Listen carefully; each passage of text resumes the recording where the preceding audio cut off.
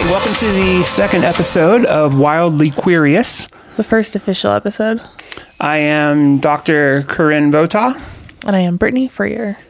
Master. Not Jedi Master. No, you're right, not Jedi Master. But that would be fun. But I don't know about What that. power would you use if you were a Jedi Master? What do you mean, what power? So, you have the mind control. These are not the droids you're looking for. Or you have the, I can't reach that can of dust off behind you. I can concentrate and it can come towards me. Oh, there's the ever famous, I can lift you up by your neck with my hand and squeeze. It's the dark side of the Jedi. What power would you want? That's so hard because the mind control seems manipulative and I'm not about that life. Yeah. The hold you up by your neck seems violent. I'm also not about that life. Okay. So I guess, can I move things? I can move things. Yeah, you can move things through space. Well, then I guess I'll pick that. I can move the dogs. Okay. So that when you're sleeping and when you are snoring, I could put a dog on top of you and they'll lick you and wake you up and I don't have to move. Okay. Yeah. So, I don't know. I think this topic we're talking about this week, maybe I do kind of wish that I had the power to lift someone up by the neck and squeeze, because I have one particular Florida governor in mind that would just be the perfect candidate. I'm not advocating violence, but also, he's advocating violence against our community, so I don't know. Maybe turnabout. But if you had superpowers, you're obligated morally to use them. For good or for evil? I think just obligated. Okay. If we learned one thing and only one thing from She-Hulk, it was that you gotta use your powers. No. We learned two things from She-Hulk. One, use your superpowers. Two, don't watch She-Hulk. I'm sorry. Love Jamila Jamil. Adore her. She's excellent. She's fantastic in everything. But that show is just bad. I'm sorry. Maybe I'm the one person out there that didn't like it, but that show was just dumb. So today what we're talking about is the war on really educators and the queer community as a whole, but then specifically talking about trans kids, how they are specifically under attack. So for today, we're really just kind of talking about the education side. Now, anytime we talk about trans issues, I feel like I have to explain my own background a little bit. Again, I grew up thinking I was trans before I learned I was intersex and had this interesting condition. So I do have a very lived trans experience. Having come out as trans before learning about my intersex status and just kind of facing the repercussions that comes with that in my home, in my family, in my religious communities, in school even. Actually, when I went back to get my doctorate in psychology, it was actually a big thing that I was trans, and there was all sorts of discrimination I had to deal with because of that as well. Let's start by talking about what trans is, just so we understand it from the context that we're talking about on this podcast. Maybe we should talk about what trans isn't. Okay, what trans isn't? For the sake of if we're really getting to bare bones, trans is not the gender binary. I'm willing to bet anyone who's listening to this podcast understands a little bit about what it means to be trans. I don't think that we have infiltrated the Christian nationalist movement quite yet. I'm going to hand it to our listeners that they understand what being transgender means. The part of this I'd like to emphasize and bring attention back to is that every major medical organization in the world understands transgender as legitimate. They understand it as requiring education for both the trans people themselves and those around them. They understand it as a condition which there are interventions, medical interventions, that make life easier, that reduce suicidality, that expand inclusion and safety. And ultimately, the research shows that any trans kid that is affirmed in their family, in their school, goes on actually to be even more successful than people who aren't trans as far as their interpersonal relationships are concerned. And that a lot of that comes from having support systems around you that support you. Not everybody has that. Your average kid may or may not have a good support system around them. Whether they're trans or cisgender or queer, and they may not have a great support system. So a trans kid who is supported, that means they will have a good support system. It means parents are generally open and affirming and welcoming and supportive. The schools they go to are welcoming, supportive, inclusive. And so they're actually more likely than just your average kid to have a positive outcome in their lives, in their interpersonal relationships, mental health, lack of depression, because they've been around supportive people. I've never heard that before. Yeah, it's 100% true. Okay. Part of the research behind that is from the Family Acceptance Project. It was put forward at San Francisco State University, but they figured out that children in supportive homes are more likely to have positive health outcomes than people who aren't. And so a trans kid is more likely to have a positive health outcome than any kid if they've had that support in their home. We know it's really important that these kids are supported and they have access to resources. Every medical organization understands these kids need inclusion, affirmation, and treatments that are life-saving, quite frankly, life-saving. Now, what we've seen recently is a lot of legislation passed to override every major medical organization in America. That's scary to me. That's scary to me because lawmakers have no business dealing in the medical world. And the consequences are huge to so many people. And there's just tons of people that think they know about the issue and talk about it. They don't have the science. They don't have the information. Anytime someone tells you the science isn't out on transgender, gender-affirming care, that means they've chosen to ignore the science. There's almost 40 years of research on gender-affirming care showing it works. There are other things going on. There are things in the news and there's a video out of a former president who thinks he's running for president again, who's really struggling to gain any traction because most people don't want a coup dictator. He's struggling to gain traction amongst the base, and so he decided that declaring war through the extermination of transgender people is his new platform. So that means over the next 2 years, we're going to hear a lot about the dehumanization of the trans community. I'm so fucking tired of it. And so here's our podcast episode where we're tired of it. That's really what it is. Obviously, I'm enraged and incensed at this war on the trans community by people who have no idea what the fuck they're talking about. Literally 40 years of science. Every medical organization in the world says gender-affirming care is critical to survival. What the hell are we doing? I don't know. You kind of took it on a buzzkill direction, so I don't really know how to follow that. Okay, well, let's keep it less buzzkilly because there is reason for hope. The reason for hope is that, I don't know, maybe I'm defeatist. Maybe I'm a little bit, I grew up in the era of Pearl Jam and... That's right. Well, yeah, I did. And something changed in the gay community. There was a turning point where enough people got to know gay people. They said, wait a second, these are our friends, these are our family, these are our teachers, these are our community. And they realized a lot of the stereotypes about being gay were wrong. It took living through a nightmare in the gay community before the rest of the world finally said, you know what, we don't, whatever. They say the trans community is about 25 years behind the gay community in terms of acceptance. And so... But for acceptance from which generation? Because I would argue that millennials and younger are probably more accepting and open than Gen X and above. Yeah, I think many are. And I'm not sure that there has been... I wasn't alive, so I don't know. But I'm not sure that generationally there's been as much of a difference in how people view diversity as maybe there is, I think there's regionality to that, though, because younger people do naturally have an inclination to being more open to diversity. And I'm not sure if it's just because they're younger or because they haven't been exposed to hateful rhetoric as long that they've just... Well, but you also have more people who are younger identifying outside of, the typical gender binary or outside of even just being straight. Well, and I think that brings up a key point we're talking about in education and healthcare, where people that are against the trans community are using this data that says, oh my gosh, in the past 5 years, 3 times as many people identify as transgender as before those 5 years. And it's of course they fucking do, because they're allowed to now. There's actual data taken on them. Right. There's actual information out there. And we're seeing this massive rise in gender-affirming care. Fantastic. Because insurance companies have finally stepped up and said, hey, here's a need we've been neglecting for 100 years. Let's start providing it. So they're trying to use this increase in number of people who are identifying as trans or increase in gender-affirming procedures to say, oh, this is a fad or an epidemic or this is something not real. And it's no, you don't understand. What that data shows is that the need is real, has been real for a very long time. And as we build systems that are more supportive, inclusive, and affirming, people are allowed to come out. And that's fantastic because we know that in the trans community, if you don't have that support system, the likelihood of suicide or self-harm or Murder. Homelessness, murder, substance abuse are exponential. And it's mitigated by gender-affirming care and gender-affirming situations.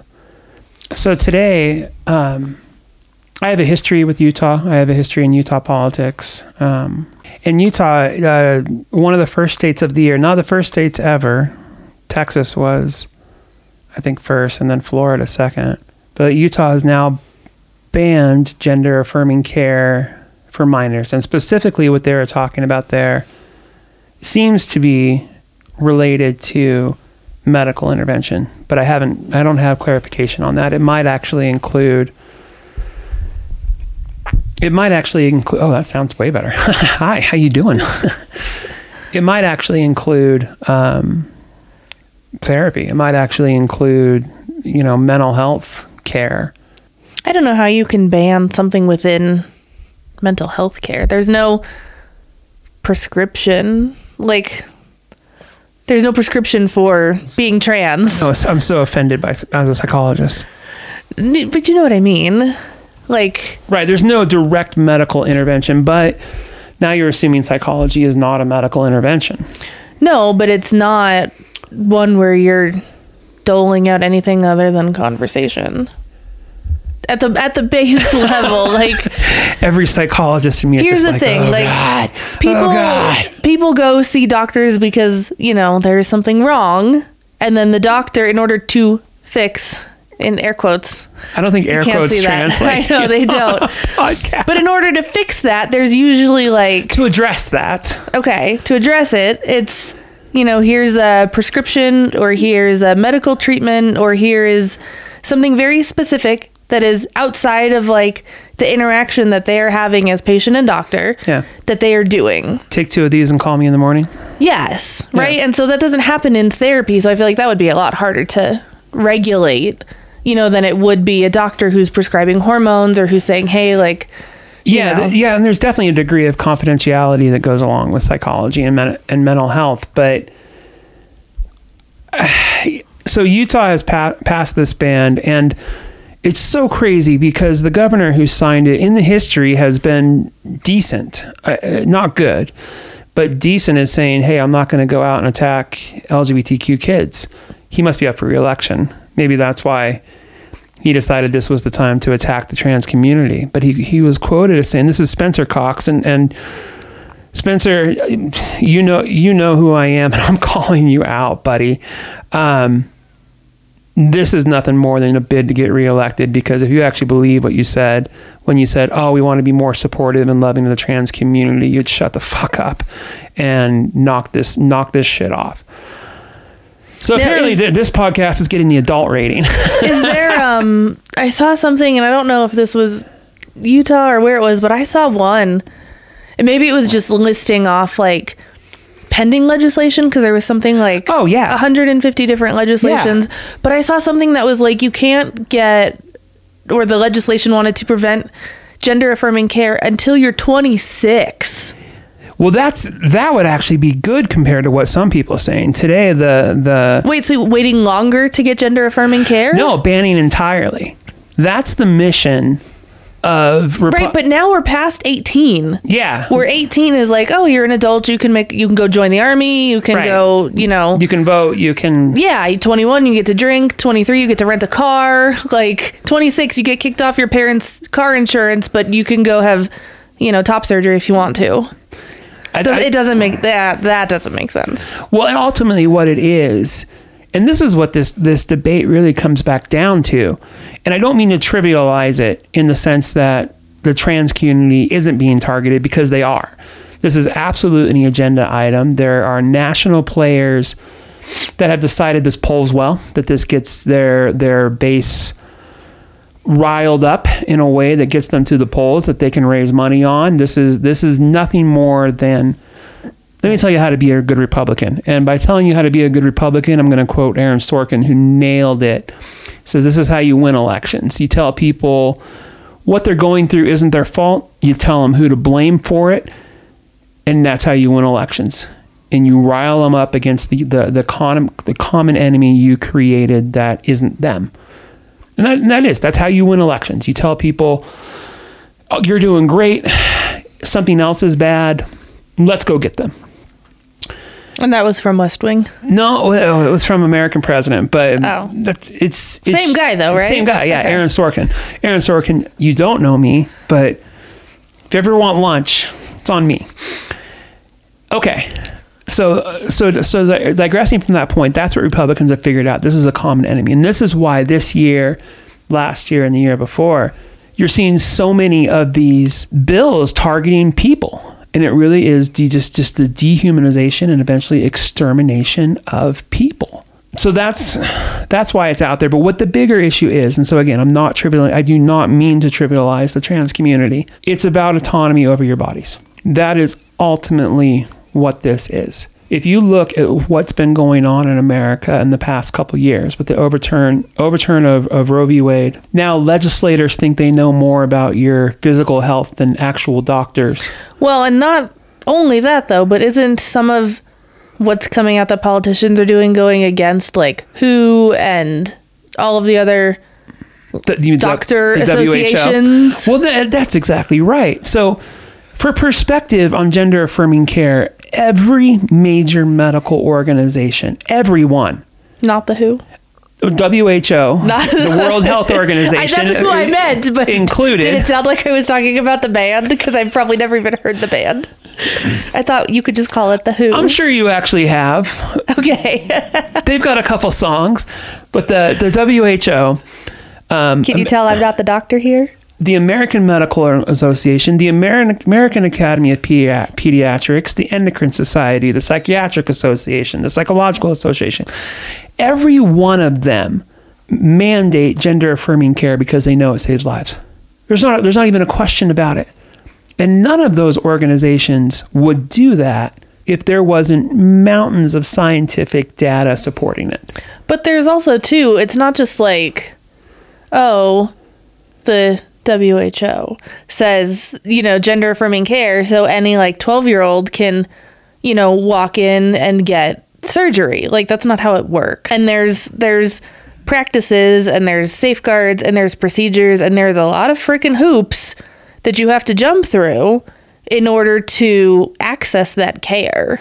Yeah, and I think that vetting process isn't understood. And I think it's never talked about. No one ever talks about what you have to do in order to go get on hormones, what you have to do to go get surgery, what you have to do any of these things. So let's talk about that. So, because there is some blame to be shared in the mental health community about this. Mental health community, in so many ways, are the gatekeepers to accessing gender-affirming care. If you're going to have a surgery of any kind, you're going to go to a therapist first, regardless of your age. Mental health professionals are the gatekeepers, and there are mental health professionals out there that will absolutely say, "I've never met you before. I'm not going to meet you in person, but I'm going to go ahead and give you a letter for free saying you're qualified for gender affirming care." That scares the shit out of me as a psychologist and mental health provider, because there is actually a vetting process that goes on before someone has access to medical treatment, whether they be puberty blockers, hormone treatments. And let's leave surgeries off the table right now, because I actually don't know any surgeons that are performing operations on kids, anyone under 18. There might be a couple, but they're also performing breast augmentation on 16-year-old cisgender girls. So that's also gender-affirming care, by the way. Yeah, I was about to say, and this is a total tangent, but I would like to say it anyway. If we're banning gender-affirming care under certain ages, then that means, breast augmentations, but then that also means any sort of surgery performed on an intersex baby. Yeah. That is not absolutely medically necessary, because I think there are some that are actually You will die if you do not. Right. But I think no one's talking about that. But that can be a whole other thing. Well, and it's so related. It's like, if you're going to prevent gender affirming care, then let's stop actually mutilating babies. But apparently the right wing's okay with that. Apparently the right wing's okay deciding someone's sex at birth. Well, because they don't see that as gender affirming care. Right, because they don't know. Even though it's affirming the parents and the doctors' idea of what the gender is. It's affirming in that way. Right. But I digress. So back on the point of mental health providers, like I said, there are those mental health providers out there that'll write that letter and without even knowing you. And it's fucking dangerous. That's really, really dangerous. And honestly, it's actually a violation of the code and ethics we all live by of we don't write letters, which is in the mental health field the same way pretty much as prescribing, without assessment, without saying, hey, you know what, this person has shown sustained desires to transition gender or they identify as another gender. They have shown the capability of making decisions and sticking with them. The potential side effects of hormone treatments or puberty blockers have been considered. And now you can full-heartedly endorse a letter when you say, hey, you know what, this person has shown consistency. They have shown the mental acuity to proceed with treatments. Which I feel like it seems pretty obvious. Like, if you have someone who is coming in and saying, hey, like, you know, I want to take these steps, I want to transition in this way, I think more times than not, it's more clear that, like, oh yes, this is. So let's compare ADHD, and again, another condition that's diagnosed somewhere in between that line of mental health and physician providers. It's something we treat to help people be able to function a little bit better in whatever their role or profession, school, profession, whatever it is. No one can go into a doctor and say, "Give me Ritalin." Now, that's not a thing. There are actually steps that have to go in place. There's processes of verification. Although isn't Ritalin like it's like the kind of drug you have to show your ID for at the pharmacy? It's a controlled substance.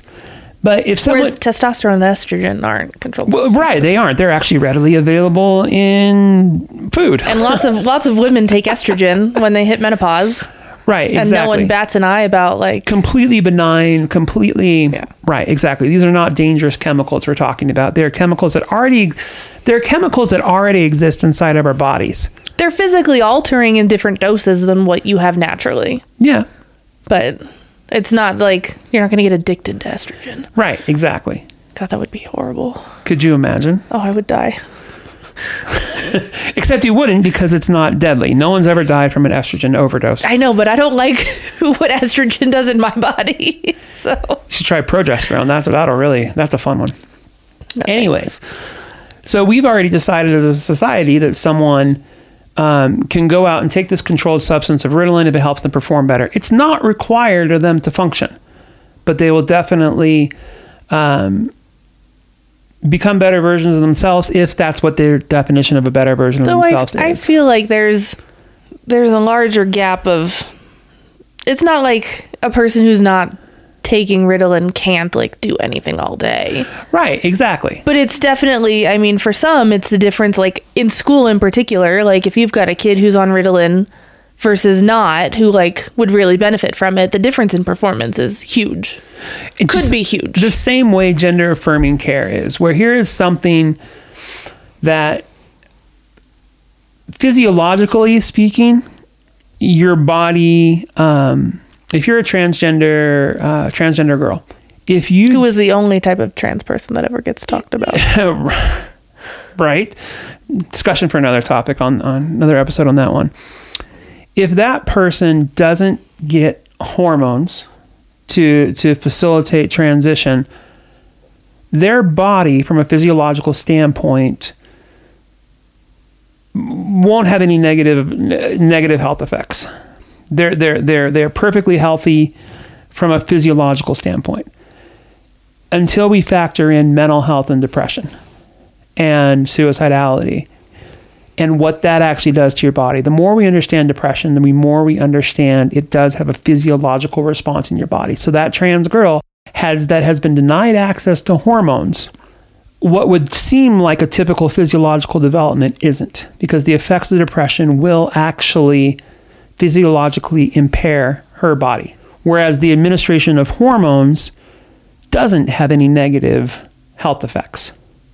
And it doesn't. And that's what we keep talking about is there are no negative health effects of taking hormones. I know when I started taking hormones because of my intersex condition, my chance for cancers, actually several cancers, actually went down because I was decreasing testosterone in my body.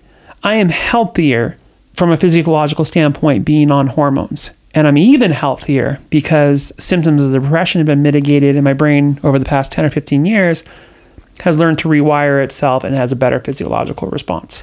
So there are actually health benefits for this. Now, people are talking about puberty blockers. And it seems like puberty blockers would be a happy medium because it's preventative more so than changing. Right, exactly. That's the thing about puberty blockers. Let's talk about those for a second. So I've been involved in the prescribing of puberty blockers as the mental health professional on probably 10 or 15 different cases, where I was the expert that was brought in to inform and address the customer, make sure they're the customer, the client, the patient, make sure they understood that what they were getting into, why they were making that choice, and the effects on the body. And then I was working with a psychiatrist and endocrinologist who were actually involved. And psychiatrists, just for reference, these are people that went to 12 to 16 years of school. So they know what they're talking about when they're prescribing medicine, and they cannot prescribe medicine that they know will be harmful to somebody. Same thing with endocrinologists. Endocrinologists is a very interesting specialty where they know tons. They know so much more. We don't give them a lot of credits because sometimes we'll just go into them and say, hey, I have low testosterone, or I'm going through menopause and I need a hormone replacement therapy. It's like a body chemist. It really is. Ultimately, and chemistry is so scary. Ultimately, endocrinologists know their shit. And so I was a consultant on these cases. And ultimately, I ended up recommending puberty blockers for probably 90% of the cases. 5%, I said, nah, fuck it. You're 16, 17, just go on hormones. And you've been living a transgender, out and trans for 3 or 4 years, no reason not to. And then 5% of the cases I didn't recommend. Puberty blockers are for a very specific scenario. I don't want to say age group, but pre-puberty. So is essentially. So here's the thing about puberty blockers, and so I've told you a little bit about my experience with them. They're administered during the second stage of puberty, which basically allows for natural growth, bone growth, height, some of that development that is important for our health to occur before they're administered. So again, arguments about, this person never matures or whatever, that's not true. We wait until the person has already started that process in the second stage of puberty, where bone density is already increasing, height is already increasing, before they're administered. And then what they do, they're a pause button. They're literally a pause button. They're a blocker. They prevent hormones from acting a certain way inside your body that would continue a traditional femme or traditional masc development experience. And then here's the thing about this, and this is why the arguments against it are so peculiar. As soon as you stop puberty blockers, if it's not replaced with hormone therapy afterwards to help you achieve the desired results, you're going to proceed in a very typical physiological response. Here's one of the other things about puberty blockers and why they're so critical. People think they can tell if someone's transgender. I've noticed this. I've noticed cisgender people think they can say, oh, that person's trans or that person's trans. And I have to admit, sometimes they're right. Sometimes there are signs and indicators that someone's trans. And that's not a small deal for people in the trans community. They're very aware of that. And when people later in life transition, they're very aware they're going to stand out. And at some point in time, they kind of have to come to grips with that. Incorporate it into their identity, incorporate it into who they are. Because not everyone will achieve society's version of passability. Though there are things that can be done to which help. Blows my mind, to make someone look more masculine or feminine. And that there are. blows my mind. There are.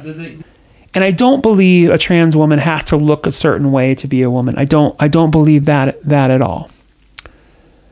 But I can tell you right now, if taking the example of the transgender girl who at 12, 13, or 14 might grow to be 6 feet tall, which is tall among women, who may develop a lot of body hair, which is not specifically male or female oriented, but there are some physical attributes, or whose voice may lower dramatically.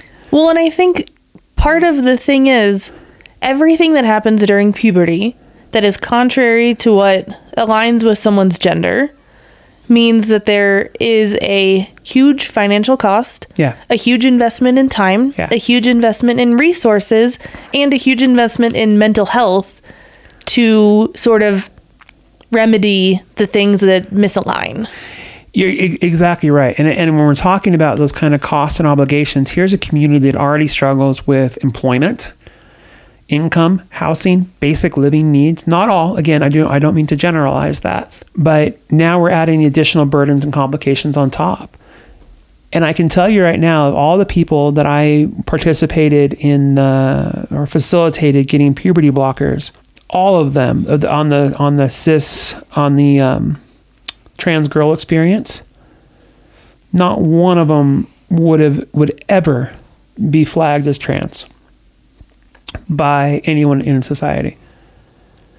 They prevented their voice from lowering, which can't be undone. There's technically vocal tightening, but that's, again, so cost prohibitive. And again, voice lessons, and there's so many things. And I think that's what got me when I saw whatever I saw about not allowing gender affirming care until you're 26. Yeah. Because now that's even more time and more stress and more distress that you have to experience. Yeah. And that's more, probably more time that individual is going to have to spend in therapy because they're unhappy. Yeah. Which, is obviously more money. And it's just like there are so many ways in which the population could be better served by being allowed to make some of the choices and we're talking about not even having them have the ability to consider the choices at this point. So I don't know, there's longer term ramifications of just straight up banning gender affirming care for anyone who's under the age of 18. Puberty blockers are in so many ways I think the fact that there are puberty blockers addresses the concerns. That's what I thought. I thought that would be like the middle ground, but again, that doesn't help the whole population, right? Because there is a group of teenagers who that is not appropriate for, who that will not do anything for, who are not even getting the option of puberty blockers. Well, and that's the thing. So the argument of the right is, oh, you may grow out of your choice or whatever. So because that's a possibility in your mind of they might choose otherwise, why isn't puberty blockers, which are very old technology, it's not like a new advancement in the 5 years. They've been around for a very long time, used for all sorts of different reasons. Why is that not a viable option for these people? And then ultimately it comes back to the question of autonomy. If they were truly about, hey, you know what? I want you to be sure about your choices and make sure this is the right choice for you. Great. Puberty blockers, answer. Done. Not answer for everybody. Not answer for everyone. For some. That would be that's the middle ground coming in where. Right, exactly. And that they aren't, that tells me this isn't so much about actually doing what's best for kids. It's about they want to be able to control your bodies. They want to be able to decide. People that have no idea what the hell they're talking about when it comes to actual medical care, mental health treatment, and so on. They want to be able to control your bodies. Which I don't understand. And as someone who's been on the receiving end of that for non-trans issues, just like... We don't live in a democracy. We live in a theocracy. We, as America, as much as we like to say freedom of religion, we were founded as a Judeo-Christian. The Mayflower, the Pilgrims, whatever whitewashed version of history you want to think about, they didn't leave wherever they left because they wanted to be able to practice whatever religion they wanted to. No, they wanted to practice a type of religion that was banned where they were. And that has persisted. And that is why we're seeing the rise in this Christian nationalists, where they very much want us to be their version of a Christian nation. For as much as they talk shit on Sharia law within Islam nations, or certain Islam nations, not all, they want that shit here. They want that. They want to be able to force you to live according to the way they decide. And the only reason why you do that is if you didn't have a winning message to start with. Like, if Christianity was great, truly, if Christianity was great, people would be flocking to it. They'd say, hell yeah, I want to be part of this. But it's not. It's the reason why religion is why young people want no part of religion. They realize this is not great. This is the dehumanization of other people, and I want no part of it. And these people on the right, these people in power, these older people that have these positions, are so desperate to cling on to that power, they're going to force you into their system of theocracy. And it is going to be a monotheist, fascist society. And that is what they want. And attacking trans kids, because every battle they win proves to them, we can control your body. We can control your actions. And it's terrifying. It's terrifying. I don't know. You took it in a direction. There's nothing to say. It's just the truth. It's just, it's what it is. These people want control over your bodies. And ultimately, But I don't think it's control. I don't think that's not the main goal. What's the goal? I think the main goal is, this is how certain people are expected to behave and to exist, right? So if I wanted to go get a hysterectomy, the doctor would say, you're too young, you might want kids, we can't do that. So because there is that expectation of, I am a woman, women want kids, we don't want to take away the ability for you to have kids, because we know that is, quote unquote, important to your identity, because it is for so many, historically, that's what, women do. And I think there's still so much value tied into being a mom and having kids and being able to get pregnant, that it's that thing that fits into their prescribed way of being. To risk that is much too dangerous.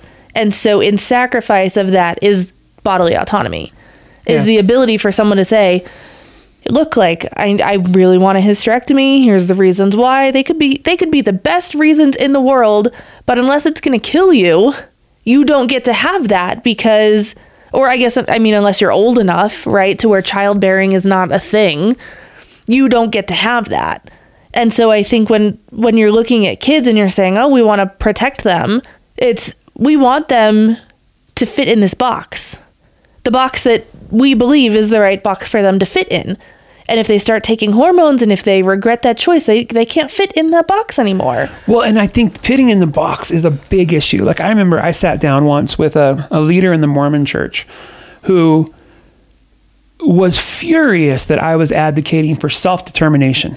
No one gets to decide who they are. And I was like, holy shit, did you get to decide who you were? Of course you do.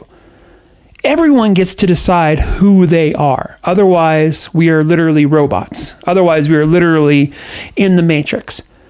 But I think that conversation was so eye-opening to, these people cannot stand. And this actually goes back into psychology, where they've accepted an identity that maybe they didn't want, and they have to live with it. And they hate themselves so fucking much for doing that they have resentment towards anyone who says, you know what, I get to be who I want to be. And that drives these people crazy inside organized religion of, wait, you get autonomy? You get to decide what's best for you?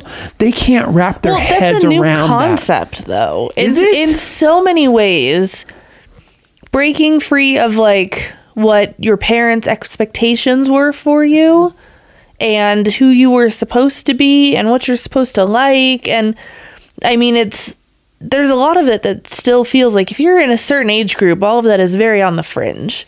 Yeah. Whereas if you're, younger, and this is where I guess the talk of like, millennials and younger versus like, Gen Z, or who are you again, Gen X? Yes. It's so, I mean, Love you too. We have real names. Like millennial, it's a name. It's not just a letter. Okay. We cared enough to give ourselves a name. But I feel like... Actually, it's Gen X who named you. You're welcome. I feel like only so you could talk shit on us. We decided who you were. Only you don't so get to decide. Talk shit. We're reclaiming it, okay? But I feel like you're kind of the gray generation where some people are, that older and some people are a little bit younger in that. But it's very much so becoming more acceptable to say, oh, you know what? Like... my parents aren't healthy. I'm not going to have contact with them anymore. Yeah. Or, you know what? I really want to pursue this thing and I'm going to do that because I have been empowered to do that. Whereas like maybe, this person's parents haven't been empowered to do that. And so there's so much more and times are so different. You can now go onto the internet and you can find a bunch of people who will empower you to go be an underwater basket weaver. Even though your parents don't want to, and they're like, right. Oh, that's dumb. You can't swim. You can go find that elsewhere.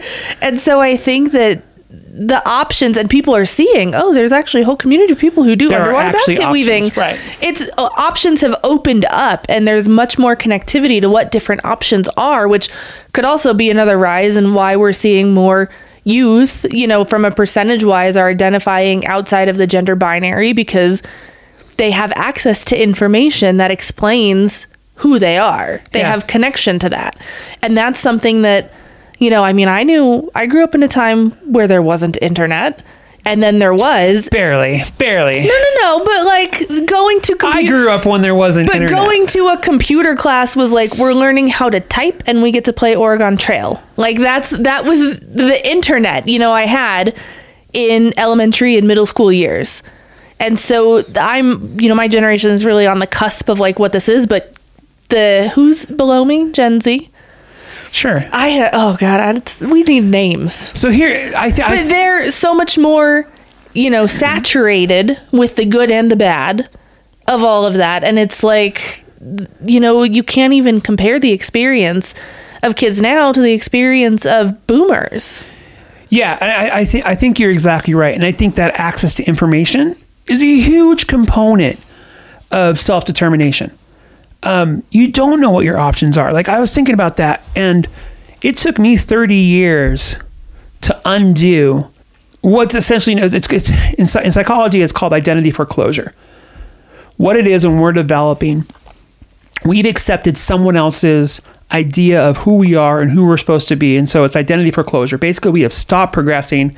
You know what? I did grow up to be a doctor because my parents wanted me to. That's identity foreclosure.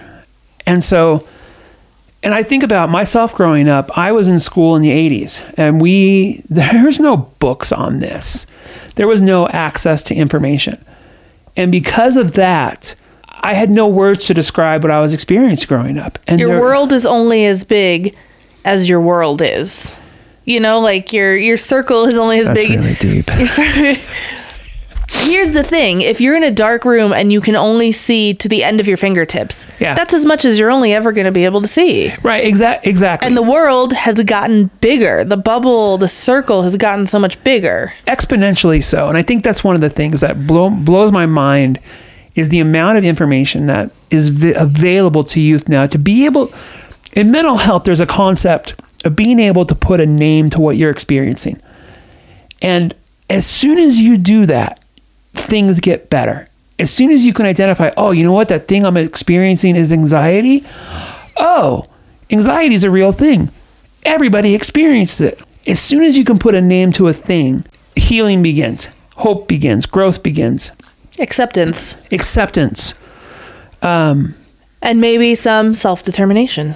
Because you can't fix the problem if you don't know what the problem is. Right. Or change. Not to say all problems need to be fixed, but... When I think about that, I wanted to grow up to be a pilot. More than anything, the concept of flying was freeing for me. There's no other words to describe it. And that was never an option for me. But I was able to read books on flying. I understood how it worked. I understood the mechanics of it. So even though I was never able to fly when I was younger, I knew it was possible. And just knowing it was possible got me through to when I was finally in my 20s and I learned to fly. And it wasn't an opportunity that was available to me earlier. But knowledge, access, learning about it is what kept me satiated. I think, and that goes back to, I think, like schools, not being able to talk about your gender identity, which again is complete bullshit. And this is why. Because gender identity gets talked about all day, every day in schools. All day, every day. Gender identity and sexuality is taught in schools. Separating boys and girls in line. Oh, how dare they? PE class. How dare they talk about sex in school / boys, you can't hear this, girls, you can't hear this. And we're going to celebrate your relationships, your very cisgender, heteronormative relationships. Oh, a teacher gets to come in and be like, oh, yeah, like my husband and I went out this weekend. But if a guy comes in and says, hey, my husband and I went out this weekend, oh, that's problematic. And it's like, you cannot talk about men and women at all. Like, it's impossible not to talk about gender identity and sexuality in schools. Because it matters. Because it matters. Historically, gender matters. And that's the thing of the Christian right. How are you not seeing that every time you talk about your cisgender husband or cisgender wife, you're talking about gender identity and sexuality? Every single time. Every single Disney movie should be banned in your worldview because they talk about gender identity and sexuality. So your issue isn't with gender and identity and sexuality. Your gender is with a very certain type of gender Moana was actually... Moana and Merida. Those are the two that don't have romantic arcs. They're not banned. Yeah, they're not banned. And I'm still a little bit upset about Frozen. I feel like they were definitely gay baiting, but I don't fucking care because that music's so good. I don't care. That one should be banned according to what you're saying because Anna, marry a man you first meet, like... Right, exactly. She had 2 men. Yeah, exactly. Man. Again, around. That dialogue was only able to exist because it has gender identity and sexuality. And I don't hear Christians furious about that. But the second they give Elsa a girlfriend, oh, that shit's going to explode. But again, here's what fits in our box. We like what fits in our box. It fits nicely in our box. Yeah, it looks good in the box. And anything that's outside of that is not okay. Uncomfortable. It doesn't look pretty. It's hard to understand. It doesn't fit in the box. Like it's spilling out of the box. It's just a problem. You know, for them, not. One of the things we talk about in mental health is cognitive flexibility. I had this instructor once, supervisor, when I was getting my doctorate, and he had this cute little, I don't know if it was a metaphor. It was a way he could explain this concept of cognitive flexibility. And basically, it's, can things be okay that you don't understand? Or can you be okay with difference? And that's actually a really good sign of someone who is not only mentally healthy, but mentally mature. And he would use this example of ice cream. 2 people come into a room, and the question is asked to one of them, what's your favorite type of ice cream? And the person responds, my favorite type of ice cream is vanilla. And the other person in the room, what's your favorite type of ice cream? And they're like, oh, my favorite type of ice cream is Rocky Road. People who are not cognitively flexible, that person who likes vanilla isn't okay with someone else thinking Rocky Road is the best type of ice cream. And they're going to do everything in their power to convince that person, no, you need to think vanilla is the best type of ice cream. And they're never going to try Rocky Road. Right, exactly. Rocky Road doesn't exist. Right, but a cognitively flexible person has that maturity to be like, that's awesome that you like Rocky Road and you think that's the best. That's cool. That in no way impacts my thought that I think vanilla is the best. It doesn't impact your access to vanilla. It doesn't impact how much you like it or don't like it. Right. Exactly it. And it's that ability to say, you know what? You have something that's very different than me, something very different going on. And that's cool for you. What we're seeing right now is people who are not cognitively flexible saying, you're doing something different than me, so you need to do what I'm doing. And they're probably very vanilla. They're very vanilla. Anyway. I see what you did there. You opened the door. So credit to my former supervisor, Dr. Davis, for that little analogy. We're wrapping up our discussion this week here on episode 2 of Wildly Queerious. But more discussion coming up. We're doing this bi-weekly, so every other Wednesday, basically, we're dropping these podcasts and these episodes. Listen in, tell your friends. Or don't. Or don't. It's okay. We have cognitive flexibility to be like, if you don't like it, it's cool. If you don't like it, that's cool. We're still deciding if we like it for ourselves. Sure, exactly. Anyways, thanks for listening in, and yeah, we're done. Goodbye.